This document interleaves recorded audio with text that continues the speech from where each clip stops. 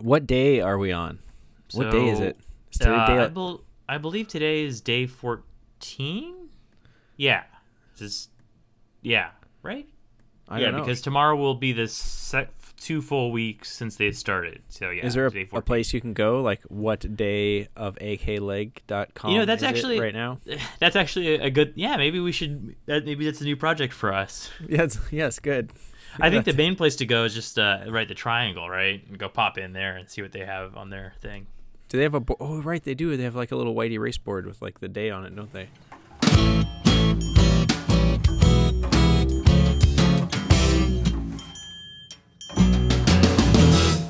Great. So, hey Matt, today is day 14 of the legislative session. Oh, we should do our intro. Let's do our intro. Oh yeah. Okay. Hello, Alaska. This is Pat Race. And this is Matt Buxton. And this is a podcast about Alaska. It sure is, yeah. Yeah. And so, it's day 14 of the Alaska legislative session. So we're recording this on Monday, January 28th, around 1:45 p.m. So. Yeah, and it was a foggy morning in Juneau. A lot of folks didn't make it into town this morning. I guess everyone probably rolled into town by now, but it was a little slow Monday today. Yeah, I was kind of sitting around sort of looking at what I was going to do for the Midnight Sun blog today, and not a lot is the answer. Just not a lot is going on. We're still at a point where we don't have organization in the House. The Senate really hasn't done much because it's waiting on the House. And meanwhile, everybody is kind of deciding to take a closer look at all of Governor Dunleavy's appointments. So it's been a fun few days. I wouldn't say I would say it hasn't been the most productive few days, though. So let's talk about those appointments. That's really interesting to me. So the governor, in his role, gets to appoint people to a whole bunch of boards and commissions, and as commissioners of different departments and directors. And we're kind of seeing a vetting problem, aren't we?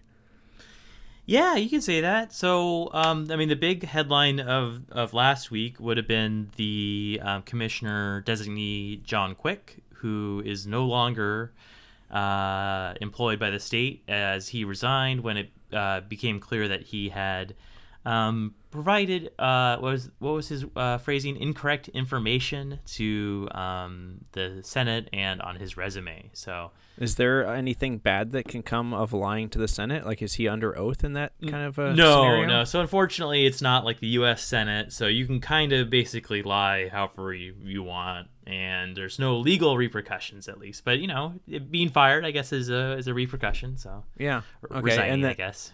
And then that he wasn't the only one. He wasn't the only one, yes. And so the other guy being Art Chance, who had been offered a special advisor position working for Jonathan Quick in the Department of Administration. He decided to decline the job after it came out that he basically just is really a foul-mouthed jerk on social media to a lot of different people. But that wasn't really a surprise if you follow Alaska politics. No, not really. Right, like this should not have been a surprise to the Dunleavy folks. This is something that's well known around the state of Alaska, right? Yeah, you'd think so. I mean, I've sort of seen all sorts of. I mean, when he first got appointed, there was sort of stuff going around. So it took, a few weeks, I guess, for it to really kind of materialize, and it took, Jeff Landfield of the Alaska Landmine to be posting screenshots of all his Facebook stuff to really get the ball rolling, I guess. So I'm seeing a lot more criticism of other appointees now. Do you feel like that's warranted, or do you think that because these two guys weren't given their positions, do you think people are really digging in and looking for stuff? Like, what's going on right now? Yeah, I think that's kind of the tricky balance moving forward with this. So, I've basically it is kind of coming out of the woodwork where we're examining everybody else that the governor has appointed. So there are some here and there that are, I think, are kind of correctly drawing some kind of raised eyebrows. You have Dunleavy's pick for the University of Alaska Board of Regents, Tammy Randolph, who's got her own Twitter account that is promoting QAnon memes, really MAGA heavy, accusing Michelle Obama of being a man. So kind of, again, some pretty nasty stuff. There's some questions about whether or not that's a really appropriate behavior for a regent, especially when they're overseeing something like that. Whereas, I also am getting calls about people who are pointing out appointees who are older than their position may, or they're in charge of potentially of a technology position or something like that, and they're older gentlemen or something. So there are kind of a wide range of things, I would say, where I know lots of older gentlemen that are good with technology. Are you saying it's like an experience gap, or do you think that it's just like an actual criticism? So that's the question. So that's something like we're starting to kind of look at, and I think it's kind of important for the media, especially even us like dirty gossip bloggers and bloggers in general, is that like, yeah, you do have to be kind of separating out sort of substantial policy problems and from sort of not liking somebody. And I think so valid, like digging out valid criticism. And I think that's one of the important things is that like we can't just say like this person shouldn't be appointed because they posted a funny picture of Michelle Obama, but the QAnon thing isn't really interesting with Tammy Randolph because like I feel like that is a complete dissociation with reality. Like if you take other conspiracy theories like people who believe the moon landing is a hoax or the aliens are at Area 51 or that the 9/11 was an inside job, like there's all those conspiracy theories, and QAnon kind of makes those things look really, really, really tame. It basically the premise of QAnon is that like Donald Trump is playing 5-dimensional chess and like all of his spelling errors are secret messages to his followers, and he's working with Mueller to like round up all of Hillary Clinton's friends on some kind of like child pornography thing. It was all tied into Pizzagate where they went in and they some guy with a gun showed up at a pizza shop that like that they thought was at the center of a child prostitution ring. Anyways, it's just like it's insane babble, and I don't know that like you want someone that believes that is true to be administering a university in our state. Yeah. But I on the other hand, like being conservative is not a disqualifying factor. Yeah, so, that's sort of the thing that is like keeps on coming around to me is like why are his appointments being filled by these kind of people when I can name dozens of like good kind of traditionally conservative appointees that would be perfect for these kind of positions. And so that's kind of what I think is sort of revealing maybe bigger questions about how the Dunleavy administration is coming together. Do you wonder, are they just overlooking some of these things? Are they appointing their friends without really thinking about it? Or do they agree with some of this stuff? Are they also QAnon supporters? So that's kind of the thing that sort of I think we're still sort of digesting and really kind of trying to learn about right now. And I think, hopefully, I don't know, I think part of me wants to give it all the kind of the benefit of the doubt, but at the same time, you kind of start to look at across the board and you're kind of seeing sort of as a pattern. Similar attitude, a pattern, yeah. And I think that does become a little more concerning, right? Yeah. Right. Yeah. So in the very best case scenario, they're not vetting their candidates very well, and in the worst case scenario, that's exactly what they're looking for, which is it's kind of interesting to me. So, well, I guess we'll learn more as time unfurls here. Mm-hmm. What I saw something to change the subject here. I saw something last week that was really interesting. That was the dueling budget presentations in the Senate. And we talked a little bit about that, but I took some time this week and I went back and kind of looked through it again. And the interesting thing about that I don't know that a lot of people are talking about is that that OMB has gone through like a prioritization process. Right. Yeah. Do you know much about that? So I mean, I know as far as the same hearing that you watched, which is, they're going through internally ranking services based on their priorities as far as accomplishing the missions laid out by the Constitution. Basically, the kind of just going back to the sort of Representative Tammy Wilson has talked about this a lot. Like, what does our Constitution require us to do, and then let's only do that and nothing else. And so, I think that's kind of the thinking that's going on here. They were really pretty opaque about how this process is going. When asked if will we get to see this list of services ranked, and they basically said, well, the budget will be the result of this list, so therefore you get that, but you don't get to see the list of it. So Was that something we can just ask for? Like, isn't there a public information request we can just make for that? Yeah, can we get that? I think we would be able to request something like that. What's really kind of so I think it kind of this gets to something I've been thinking about a lot, which is I think there are like some good conversations to be going on around the budget right now, as far as what services is Alaska providing, how much are we charging for them, are we collecting taxes, but like I would hope that those conversations are honest and straightforward and are kind of not really influenced by partisan thinking. But it so far it doesn't really seem like they're particularly keen on being transparent or really inclusive in a lot of these discussions. So yeah, those are the kind of conversations. That is why we have a legislature and a public process, is so that those conversations can happen out in the open and so that citizens can comment on them. I mean, if we're prioritizing the undertakings of every department in the state of Alaska, you'd think you'd want input from the citizens. And I guess you could argue that the citizens have given their input in the one poll that matters by voting for Dunleavy. Yeah. But I don't know that really resonates with me. Well, and that's interesting too. I mean, like, so the idea for Hello Alaska, right, came kind of loosely after.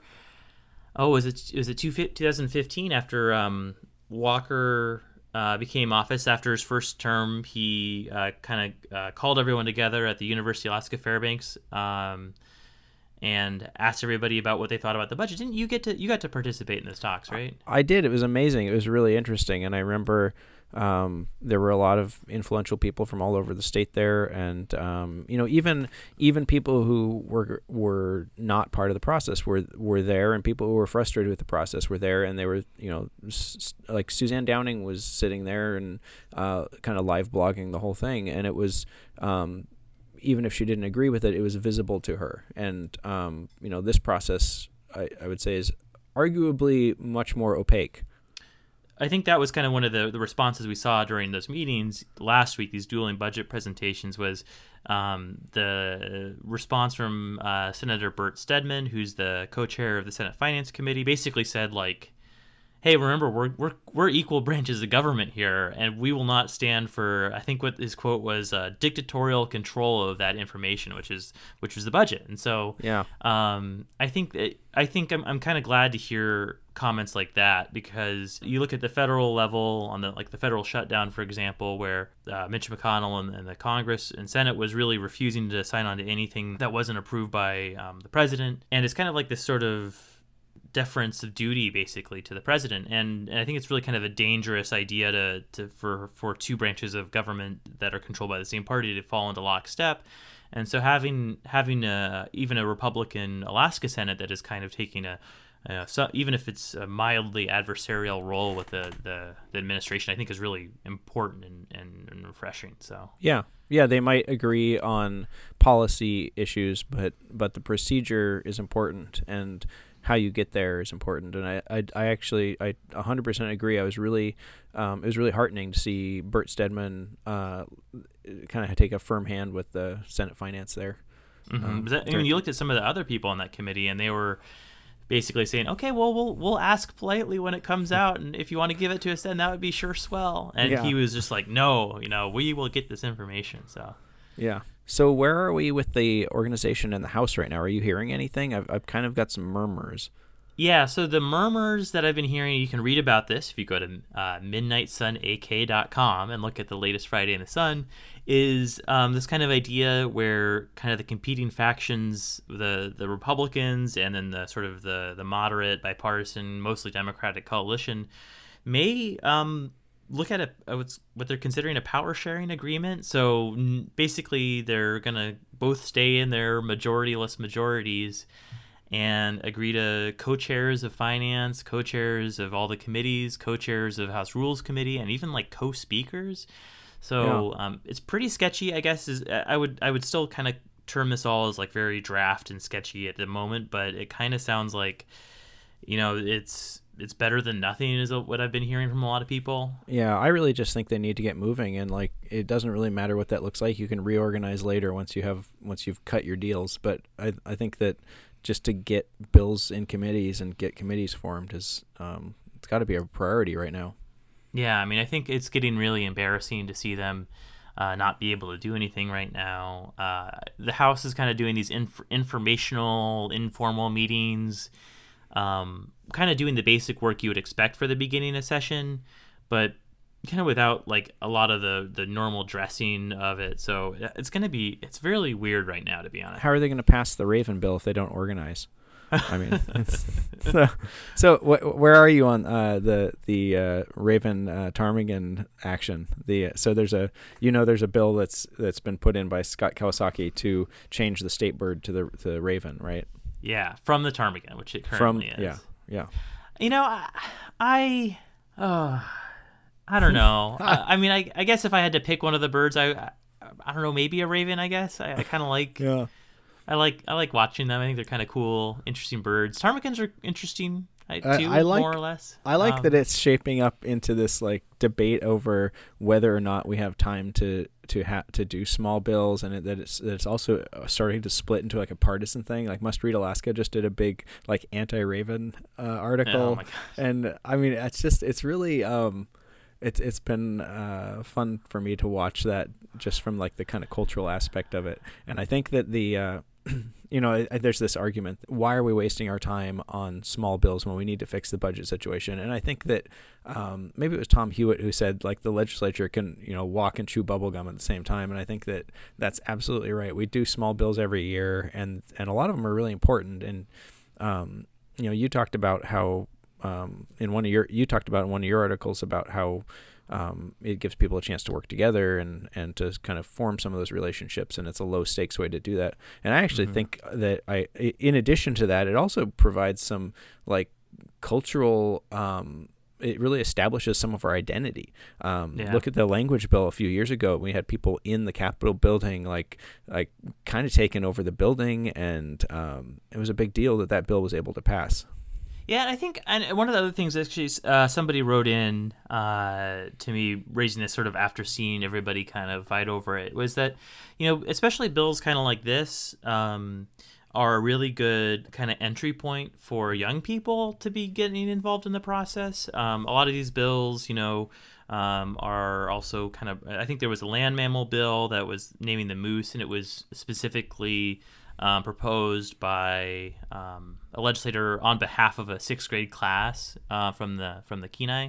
Yeah. And we talked about this too with back when we were talking about Groundhog Day Marmot Day bill in Alaska, and we were looking through all the legislative documents associated with it, and there's like all these little letters from these like school children who are writing about the legislative process and why they think Marmot Day is something that's a valuable thing. And I think that's kind of where I feel like some of this stuff is important. It's just kind of, it's easily accessible for some people, especially young people. And if they can, if a sixth grade class writes a bunch of letters about why the ptarmigan can't or versus the raven is a state bird, I think it's a great thing to have. Yeah, and it causes us to stop and reflect on like why or why not we feel like we identify with these animals that are around us, or what aspects of what characteristics of their identity we see in ourselves. And I think that it's a good exercise in like, what is Alaska? Yeah, it totally is. And I think I find it I would be at this point, like there's so much disorganization in the legislature right now. Like, is this bill going to get passed this year? Probably not, but I think even now, the sort of the debate about whether or not we should be debating these kind of bills in the first place has kind of been interesting. I think the talk about, can we only do budget stuff, or can we only do all this other stuff? That's a valuable conversation to have too. I think like having these kind of conversations is just like, it is by itself valuable, and I think important part of it. If we were only being able to allowed to follow like the very kind of strict layout of the legislative process, I think it just wouldn't be as fun anymore. Yeah, I agree. All right, that's a good note to end on. Yeah. All right. Well, have a good week, and we'll talk to you again soon. Yep. Talk to you later. All right. Goodbye, Alaska. See you later.